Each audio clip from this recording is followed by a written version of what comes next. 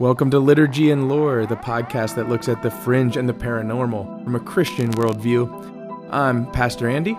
And I'm Brother Evan. And today we're back with Matt Foreman for part 2 of our interview on the Angel of the Lord. Let's fly on into it.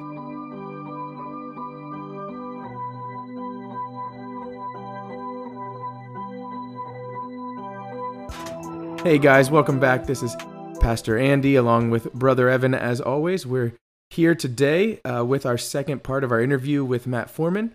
But before we do, it's been a whole 30 seconds for Brother Evan and I. Brother Evan, how did those 30 seconds go for you?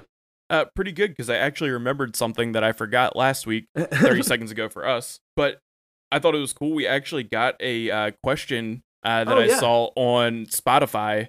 Awesome. So when I put these episodes together and stuff like that, sometimes if you're a Spotify listener, since that's what we host through, I can post some questions on there for you guys to answer in polls and stuff like that. And we get a little bit of participation, but we got a question actually. And I don't know if you want to take a stab at answering it, Pastor Andy, or if we want to save it for the next time Doug's on or whatever. Why don't you ask me, and then I'll tell you if I know anything of what I'm talking about or not. Kendall DJ posted a question here for us, and he says, so are giants living in their own world? Like, I don't know, something like underground world.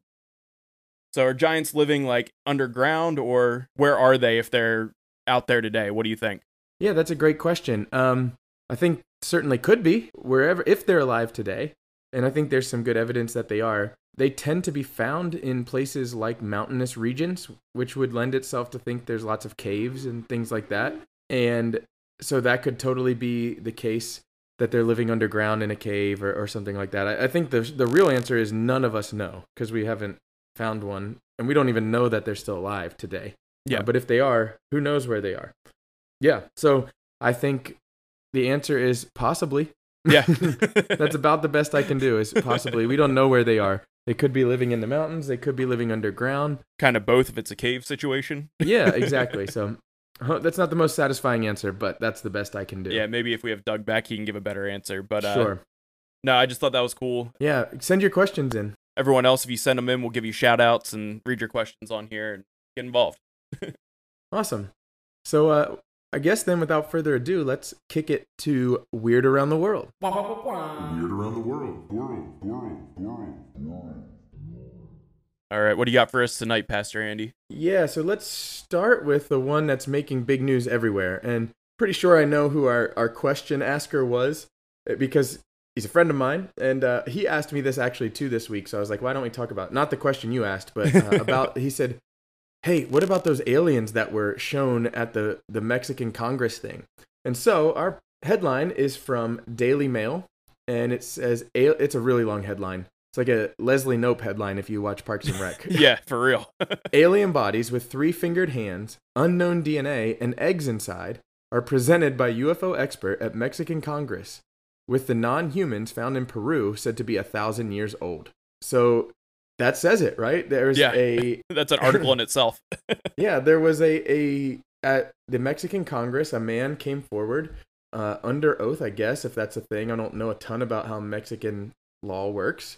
But a UFO investigator showed 2 bodies that he says are alien bodies, right? And he says they look kind of crazy. There's these 2 little things. He says they're mummified bodies that are 1,000 years old at least, with 3 fingers on each hand. Some of them even have eggs inside. Yeah, so they kind of look like E.T., like from the movie. Or you know what I was thinking they look like? What's that? If you remember back to the original Men in Black movie, the little dude, sorry for spoiler alerts if you haven't seen it yet, that's your fault because it was out in the 90s. But the little alien that's inside of the guy's head, you know what I'm talking about? That's like controlling like a human suit. That's exactly what this little guy looks like. Yeah, it does. You're right. So it's exactly what it sounds like. And I have thoughts. Do you want me to just share my thoughts on what's going on? So this guy comes and he puts them out in front of Congress. They're in like these little coffin things. But here's my thoughts. First of all, do I believe that aliens could exist? I do, right? We've talked about that. Go back. We talked about it for 4 episodes. So if you don't know our thoughts, go back and listen. Do I think these are aliens? I don't think so. But what I've said to everyone is I'm going to need a whole lot more proof than this. here's what I mean, right? Where you could say, what proof? There, you see the bodies. That's all that we saw. Yeah. And a guy who tells us that he found things about these bodies, right? So the evidence is not there. Like, they kind of look like paper mache. That's what they look like, an art project, kind of. They don't look like they would have been that hard to fake. And I'm going to need a whole lot more to say these are aliens. Yeah, that was my first thought, because here's what I'm thinking. One, this guy is the guy that presented it, and I can't find his name at the moment. But they were already on some different things. This isn't the first they've been told about. He posted it in a 2020 documentary on the website Gaia, which is a new age website that is known for being like kind of full of crap sometimes. Sorry to the kids in the car listening to this. And we see kinds of stuff that there's mixtures of human bones and non-human bones kind of shown and in the wrong spot on that documentary. I looked into this quite a bit. And this guy has basically been found to be a hoaxer before. So now I definitely don't know what to believe. That suspends my belief even further, or what's the word I'm looking for? That makes me even more skeptical. Yeah. So the burden of proof just went up. And he says we checked the DNA and there's eggs inside. But he doesn't actually, that I saw, provide the DNA evidence. He just says it was done. He says it was done, and when you look a little closer, it looks like it was his group that did it. So it wasn't like standard, if there's such a thing in the UFO world, is to send these things to independent labs. And it doesn't look like he did that. He's just making claims that cannot be, or can be proven if you did it the right way, but he didn't do it. And so I just find it very skeptical. Like, come on now. This is not a credible witness in my view. And as Christians, we're supposed to look at the line of evidence as 2 or 3 witnesses. And we don't have that here. We have one guy who's saying this with these things that look like they're made and fake. And if I was faking a little alien body, it looks like what I would make. So that's my thoughts. What are your thoughts on it, Brother Evan? Yeah, I feel pretty similarly to it. And I honestly haven't even dug into this one a ton while it's been pretty viral, just because of those same exact thoughts. I'm like, come get me when there's something more to look at. Like, I feel like people that aren't really into the fringe or aliens or anything like that are getting kind of excited about this one because it looks like hard evidence. But I feel like for anyone that's kind of, I mean, we spent, like you said, a month really kind of deep diving into some things. It doesn't move the needle for me as much as you might think it would as far as evidence. Like, for all the reasons you just mentioned, I'm not going to go back over them all, other than just the fact that they are kind of wild looking. They look like an alien, but also it doesn't, you could fake it pretty easily. I think it looks kind of just like it's clay that was thrown in a kiln and dried. Yeah, right. And yeah, just for everything you were saying on it, I'm not saying that anything's ruled out as being not true. I'm not going to go down that road and just say it's definitely fake. But there's going to be more from, like you said, independent studies or outside people that are studying what this is or taking samples or whatever, for me to kind of, like I said, to get that needle moving for me to get excited more about it. Right now, it just looks like someone that's an elaborate hoaxer that has some money behind trying to get his name out. And we talked about it in some of our alien ones. This is someone that stands to gain something by faking this. And so that too kind of makes you just hit the pause button, pump the brakes a little bit, and kind of wait and see. I think that's kind of where I land on this, is let's wait and see what else comes out. It's not a hard, like, oh, this is total nonsense. And it's also not, whoa, I got to tell everybody about this. It's like, all right, let's see what else you got. Yeah, exactly. Yeah, I just, it's beyond credible for me, or I don't know, it's not credible. I don't know how if I'm saying that right. It's just, it doesn't pass the sniff test to me. I read at the end of the article we cited too, let me find it here. It even says that this same guy, like I said, in 2015, he said he unveiled another another mummified body claimed to be alien. That one was reported by Snopes. Now, I don't trust Snopes all the time. Yeah. But that it was debunked. And then 5 other bodies were found, and they were all shown to be human children. And so I'm like, but are we supposed to believe these 2 are real now? Like, after it's almost like, dude, you've tried this a couple times already, and it didn't work. So stop. And you can just tell, it almost looks like he's doing a big show. Like, you know what I mean? Like, the way everything's presented, like, it feels almost like kind of carny. Yeah, that's what I was gonna say. It's like Barnum Bailey, like, kind of feel to it. Ripley, like Ripley's Believe It or Not, kind of feel like is almost kind of the way everything's presented. And yeah. So let's move on from that one. Some of our people may be sad we're not talking much more about it, but I don't think there's much more to say because I don't think it's real. And if you want to hear us talk aliens, we have 4 episodes. You can go back and get like 4 hours worth of alien talk from us. Exactly. So let's move on. This one is also, was the first one from the Daily Mail? It was. And this is also from the Daily Mail. And this one's kind of crazier. Indestructible Terminator-style killer robots move one step closer to reality as scientists discover self-healing metals. So that headline sounds jarring, but it does a lot of work that the article does not do. So they are not claiming that they've made robots like Terminator, which is what it looks like when you first look at it, right? It looks like, oh, they've made Terminator robots. No, they've made the metal that is in, like, if you've seen T2, where he gets shot and then he like morphs back together. They've made something that works sort of like that. It does sound pretty crazy what they did. So they made a metal that could reverse its damage. Now, this also sounds pretty crazy, like the Roswell stuff we talked about, right? Like that's exactly what I was thinking. Yep. Which is actually why I picked it more than because of Terminator stuff, because I don't think that's not really what the article's about. It's just about this metal that can go back. I don't really know how it works. They do describe it a little bit, but I don't remember exactly as I look through it. I'm not smart enough to retain that. Yeah, but it's a pretty big breakthrough because it could be used for things like cars, and military, of course, is always where this stuff starts, and bridges or anything, because you think about a crack in metal that can then start to heal itself. Could do some crazy stuff with like frame or like supports for buildings and stuff that basically, I guess in theory never go bad. No, there could be some really great applications. Yeah, I mean, in theory, there could be some awesome ways to use that in structural steel and stuff like that. I don't know what the load bearing and everything like that is on it, but yeah, and well, there's nothing. So it's done in a vacuum, right? And it was nano-sized platinum that they were testing this on. So this is all very small. So in a vacuum? So who knows if this will work in the real, like out in a practical application? Yeah. But it's almost theoretical at this point. I mean, it's getting physical and able to like do these. I mean, it happened. It really did happen. Right. I'm just saying though, from like to the way of actually being able to use it in anything, it's still kind of like a concept. Yes, but still very cool. Yeah. And it takes that first little bit. It's kind of like you think of penicillin was found because a guy looking under a microscope found that something with the mold on his bread didn't get the germs or something like that. I can't remember exactly, but it was like kind of an accidental discovery in a really small, and then it made antibiotics. The first antibiotics were made. And like this could be something like that. And also you have to think too, if this is what we're being told is where it's at, what's happening actually. You know what I mean? Like how far ahead are they from what we actually hear? Sure. Look at you little conspiracy theorist. Yep. How many steps ahead are they from what we're being told?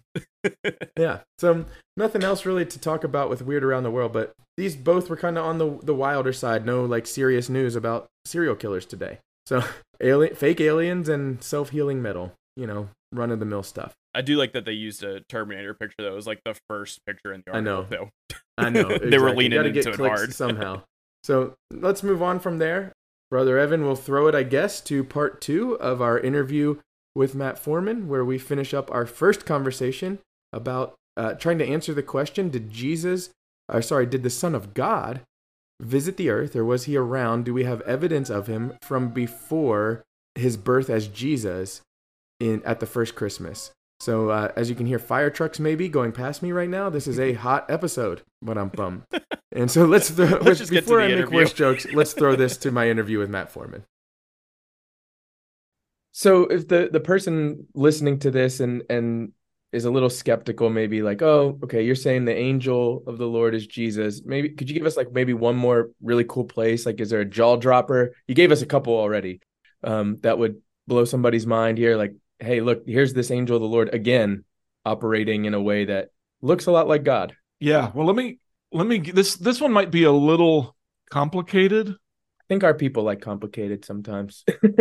But to me it's really compelling, and it's to get there you have to compare there's a story in both Samuel and Chronicles about David at the end of his reign holding a census of the people, which was not authorized by God.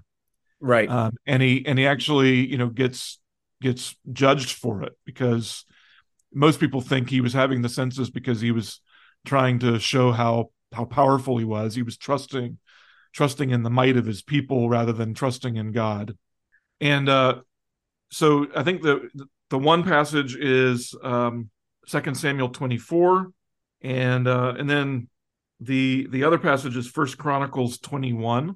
And this is where it gets a little complicated, because you have to compare the two passages, because there's some really interesting parallels but differences between the two passages. So what happens is, David holds this unauthorized census. God sends the prophet to charge him, the seer to David, and and God says there has to be a punishment for this. And so in 2 Samuel 24, verse 13 or verse 12, the prophet comes to David and says, "Go and say to David, thus says the Lord, 3 things I offer you. Choose one of them, that I might do it to you." So Gad came to David and told him, "Shall 3 years of famine come to you in your land? Or will you flee 3 months before your foes while they pursue you? Or shall there be 3 days of pestilence in your land? Now consider and decide what answer I shall return to him who sent me." And then David said to Gad, "I'm in great distress. Let us fall into the hand of the Lord, for his mercy is great, but let me not fall into the hand of men." So the Lord sent a pestilence on Israel. Now, if you go over and you compare 2 Chronicles 21, the Gad, the prophet, says, "Choose what you will, either 3 years of famine or 3 months of devastation by your foes while the sword of your enemies overtakes you, or else 3 days of the sword of the Lord, pestilence on the land, with the angel of the Lord destroying throughout all the territory of Israel." And then David says, "I'm in great distress, so let me fall into the hand of the Lord, for he's the only one of those who will actually be merciful. Even if there's hardship and trial and punishment, there will be mercy." So Samuel doesn't mention the word the angel of the Lord yet. Chronicles mentions specifically that the third one has the angel of the Lord in it. Now, as the story then goes along, both of them mention that the angel of the Lord starts to go through and strike a pestilence on the land. And they both mention how the angel comes to Jerusalem to destroy it. And yet, as he reaches Jerusalem, it says the Lord saw, and he relented from the calamity. And the Lord says to the angel, "It is enough. Now stay your hand." And the angel of the Lord was by the threshing floor of Araunah the Jebusite. Then David spoke to the Lord when he saw the angel, and he confesses his sins. Okay, now this is where it gets really interesting. The angel basically stops the judgment at the threshing floor of this man who lived in Jerusalem on the top of a hill. And that hill is where later the temple of Jerusalem is going to be built. And the temple is where sacrifices are made for the sins of the people. Meaning this is where you find mercy. Yeah. Because there's a sacrifice being provided. All right. And this is where the angel stops the judgment. And when he stops the judgment, we're then told how David builds an altar there. He gets the land from this guy who owns this, and he builds an altar there. Now what's really interesting, in 2 Samuel 24:18, it'll say, "Gad came that day to David and said to him, 'Go up, raise an altar to the Lord on the threshing floor of Araunah the Jebusite.' So David went up at Gad's word as the Lord had commanded." Now, if you go and you compare 1 Chronicles 21, verse 18, it says, "Now the angel of the Lord had commanded Gad to say to David that David should go up and raise an altar to the Lord on the threshing floor. So David went up at Gad's word, which he had spoken in the name of the Lord." So already, one says it was the Lord who told him to do this. The other says it was the angel of the Lord who told him to do this. Yeah. And then, it goes on. Well, and there's also, I need to go back, but I won't draw it out. But there's also a difference where it says David saw Yahweh. Another says that David saw the angel of Yahweh. Yeah. It comes down to the end of the passage in Chronicles. And it says, when he presented this sacrifice, verse 27, 1 Chronicles 21:27, then Yahweh commanded the angel, and he put his sword back into his sheath. At that time, when David saw that the Lord had answered him at the threshing floor, he sacrificed there. For the tabernacle of the Lord were at that time at the high place of Gibeon. But Gibeon, David could not go to before it to inquire of God, for he was afraid of the sword of the angel of the Lord. Meaning, from this time out, he sacrificed here because he didn't want that sword to be drawn again. Yeah. And this is where the temple would be built, you said? And this is where the temple would be built. So the idea that's making connection here is there's this angel who also speaks as Yahweh, who is sent from Yahweh, but obviously distinguished from Yahweh, but bears the name of Yahweh. He's the one who commands this temple to be built, or this sacrifice to be held here, this altar to be built. And that's where he puts his sword away.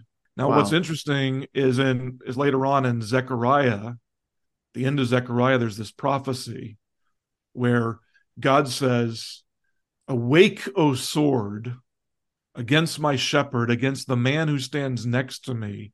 Strike the shepherd and the sheep will be scattered." And the New Testament cites that verse saying this was what Jesus was doing on the cross. Yeah. He was receiving the sword of judgment. So the judgment ultimately falls on the man of God's right hand instead of on us as the people. Yeah. The temple was merely a picture of the where God was going to do mercy through the judgment that was going to fall when this angel comes finally as flesh, comes as the Messiah, and bears the sins of the people. Man, that's so good. I was about to ask you, why does this matter for us? And you just nailed it. Like, this is the gospel and precursor and then fulfilled, Wow. Yeah, it's cool stuff. You start to see these connections. Yeah. And, I'm thinking as you were even reading some of that from Samuel and Chronicles of Jesus coming back and having the sword out again, at the end of time, he's going to come out and the sword's not away anymore. It's back out. Yeah. Yeah. Like it I think one of the beautiful things about this, and I'm teaching a Old Testament survey class at a homeschool co-op near us, and just trying to show them how the Bible is just so the continuity from book to book, from chapter to chapter is just unbelievable. Of authors who never met each other, didn't know what was coming after them, just how over thousands of years in this storyline, even something like the angel with the sword and coming to this certain spot, and then the temple being built there, and then Jesus coming back with a sword. And I might be totally wrong on this, so correct me, but isn't there at least mythology, if not scriptural, that's where he will come back as well, as to similar the mount there? Yeah, when he descends from heaven with a shout, with the host of heaven at his back. Revelation has that picture of the rider on the white horse, right, whose name is the word of the Lord, and from his mouth comes a sharp sword with which to strike down the nations. And he will tread the winepress. You can even go all the way back to the beginning. You go back to Genesis 3, when Adam and Eve are thrust out of the garden, and God blocks the way to the garden with a cherubim who's holding a flaming sword. Oh, wow.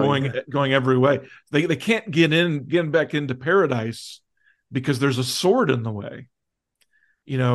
And the sword either has to fall on the sacrifice that God is going to provide, and that's where mercy can be found, or the sword's going to come for those who don't accept that. Yeah, man, that's beautiful stuff. That feels like a fitting spot to end it, even though there's so much more there. But that's so much more to talk about. But I know, and we would definitely. I know where to find you to get you back on our show too. Any kind of last words you'd want to say about the angel of the Lord? Anything we didn't get to that you're like, this?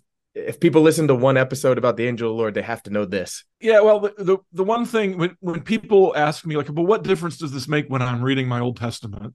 And first of all, I do have to put in the clarification that not every time you see an angel is it the angel of the Lord.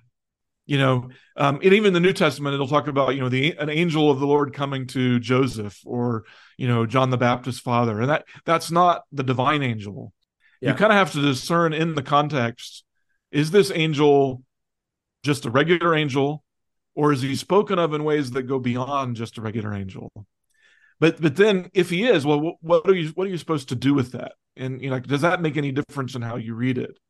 And so here, let me just throw in one more kind of nugget Yeah. that I think helps, like it enriches how you understand what the Bible's doing.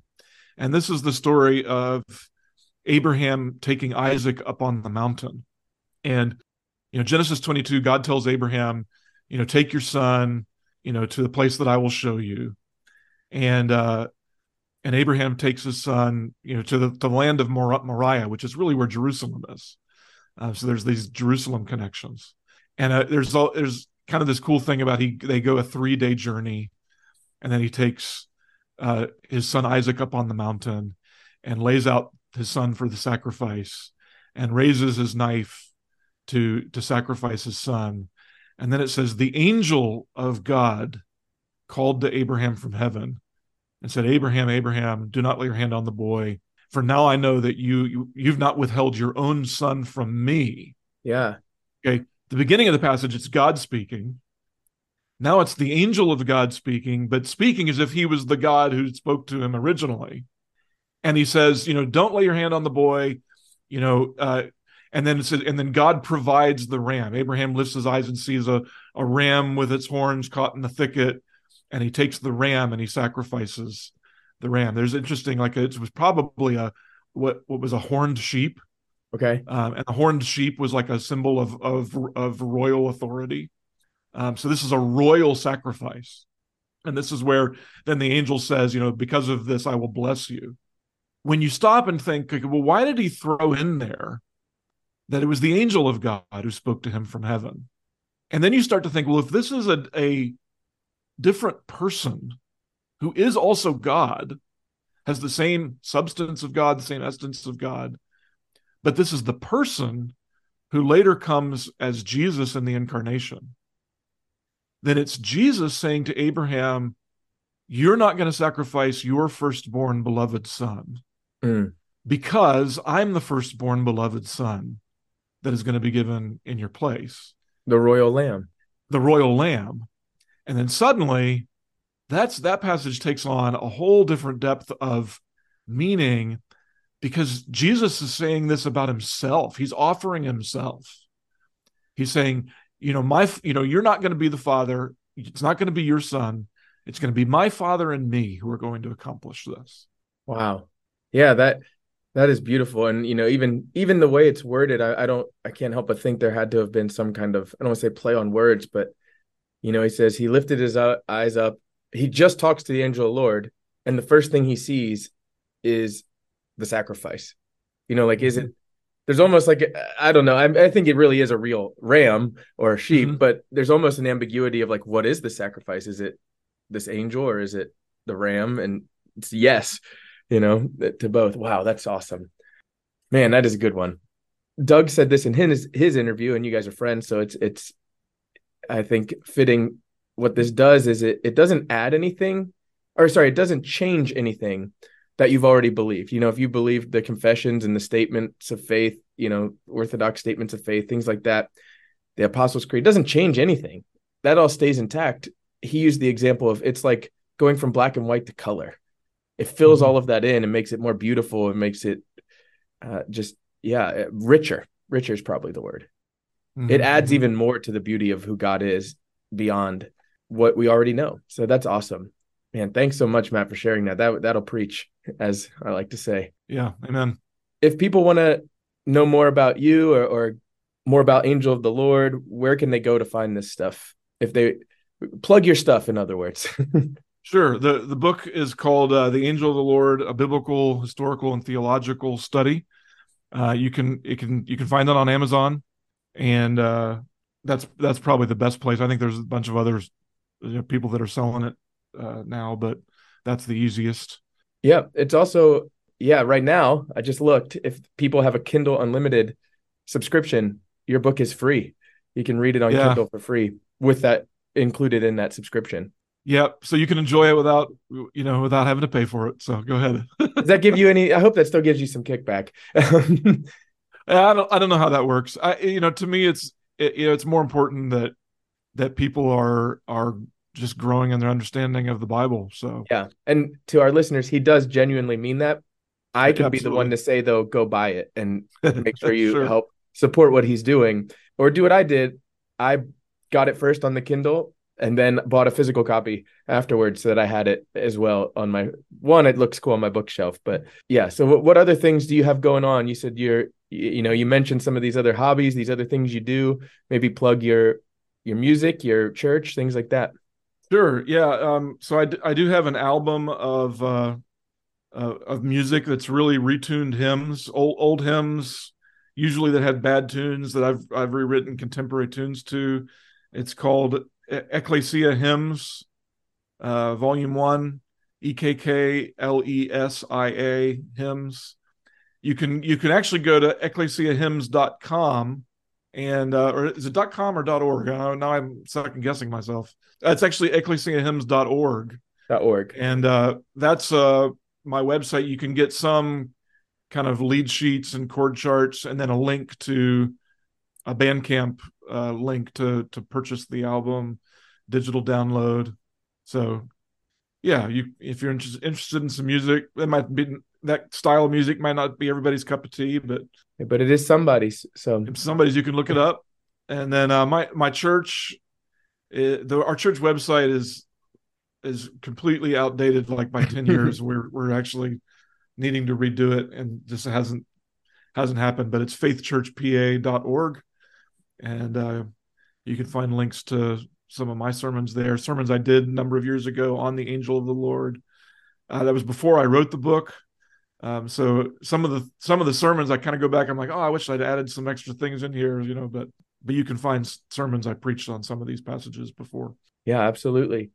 And I'm probably going to go do that too, especially there's some Hebrews stuff in there. As I said, at our church, we're preaching Hebrews right now. So I got to go steal some of that stuff.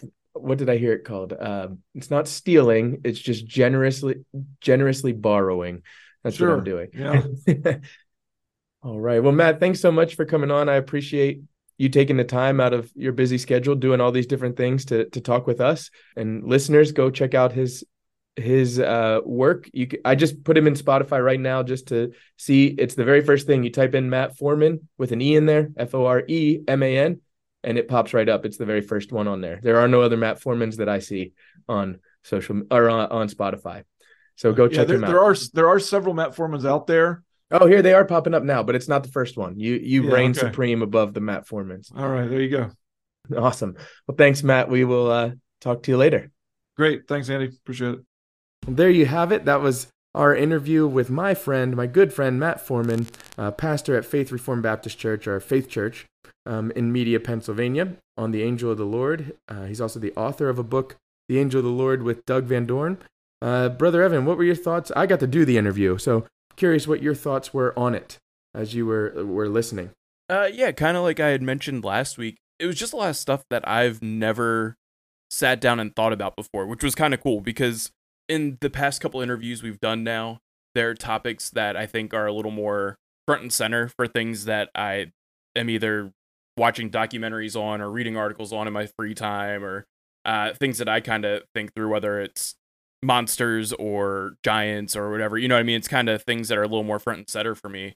But this is a topic that I think I've like glanced over in my Bible reading, like not really thinking through on what it actually meant or the implications of it, especially. You know what I mean? I just kind of read through it, and I think when I get to those parts, I would just think, well, this is just kind of like old-timey writing or something like that. Like this is a way of wording something that in today's English is kind of getting lost in translation or something like that. It's just kind of weird, but I'm just going to get through to the bigger point and not worry about maybe some of the nuances in the text. And so it was cool to hear Matt kind of dive into some of those things that just weren't on my radar, to be honest. So that was awesome. I'm glad that he was able to draw some attention to that and make us think a little bit more.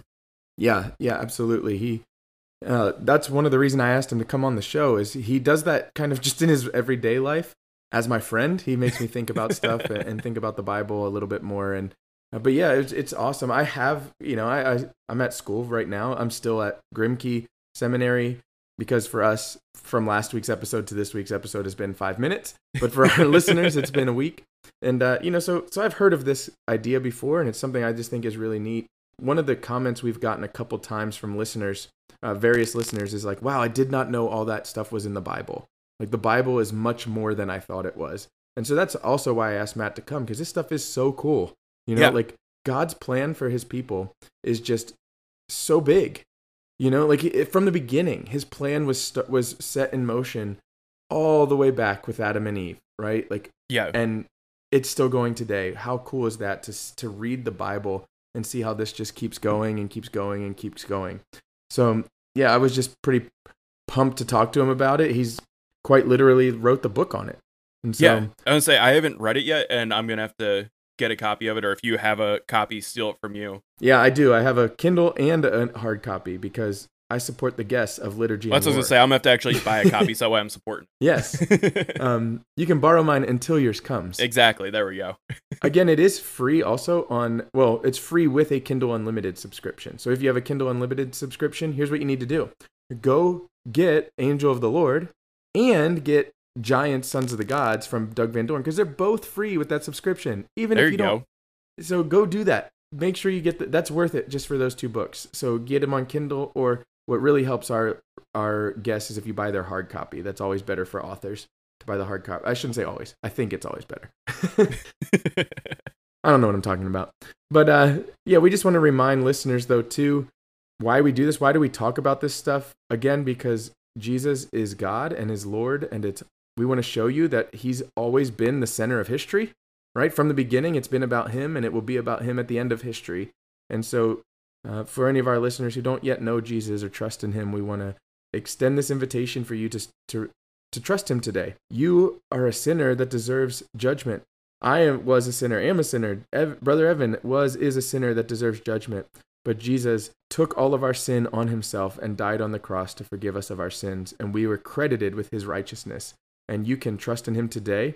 And if you do, reach out to a church in your area and get involved. You can, if you're in Delco, go to Matt's church or my church, City Light Church Delco. We have City Light churches in Philadelphia. Or message us and we'll help you find one wherever you are. Yeah, we'd be happy to at least help do some research on that if you're lost and don't know where to get started. Yeah. And so I wanted to end with that just to remind everyone why we do what we do. And it's for the glory of Jesus, because he's the angel of the Lord and he is the Lord from eternity past. So, Brother Evan, any other thoughts?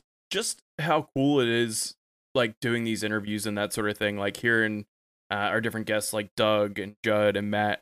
If you're someone that doesn't know anything about Christianity, or you've been a believer for years and you're well seasoned, these are all cool things. And I think it was Doug said it in his, like, these are just really cool things to add color to your reading. And it's stuff that as I go in and do like my daily time reading the Bible and spending my quiet time with the Lord, like, to be able to kind of dig deeper and kind of dig for diamonds in the stuff that I'm reading, instead of just kind of glancing over what's on the surface of what I'm at, but really being able to understand what's in that word. And again, it's not that without it I can't get the gospel message, but it just adds so much more depth to what I'm reading and things to think about and to just incorporate into that time of spending time with the Lord. Yeah. Awesome. Yeah, it's we hope that's true for you guys. One thing I'd love to hear from our listeners is how has thinking about this kind of stuff, and if in some small way the Lord used some of this podcast and some of these interviews to deepen your love for God's word or for his son, I'd love to hear that. Like, that's encouraging to us. I've gotten a couple text messages from friends that listen, and that makes it all worth doing all of this, because it is hard work. It's fun, but it's a lot of work. I'm recording at 9:30 at seminary the night before I have to catch a train early in the morning, and you're doing it before work, and editing after work, not before work. You got to get up early for work, and you're editing in the evenings and on breaks and things. And so this past week I've been pulling some like 12-hour days between work and editing just to get stuff out on time. So let us know how it's been impacting you, and remember always to support us. One of the best ways you can do that is tell your friends, share our stuff on your social media, and subscribe, and rate our podcast wherever you listen to your podcasts. Leave a comment if you listen to us on iTunes. That's a great way too. A 5-star review with a comment. We'd love to read some of them on air. Anything else, Brother Evan, before we go? Yeah, just guys, interact with us. I can look at all the analytics and stuff like that, but that's not nearly as fun as like when we get a question in from someone that we can share with everyone else, Yes. or make this an interactive thing with you guys. That's just something that's really exciting when we get that stuff. It makes our day. Like I said, I can see kind of from a high level how many people are listening and stuff like that, but that doesn't compare to one person writing a comment or a review or sending us a question. That means so much more than seeing, oh, we had 50 people listen to the last episode in 2 days or something. Like, as cool as that is, that's not the same as a personal touch from you guys. So we look forward to those things. We read everything that comes in. We share it with each other. We send each other texts throughout the day when we get something in like that because we get hyped about it. So don't think you're just getting missed or something like that. We see everything that comes in like that. But yeah, just want to say again, thanks, Matt, for taking the time to talk with Andrew. Hope I get to meet you someday since I was working during that. But thank you again. And as always, thanks, Rob Lowe.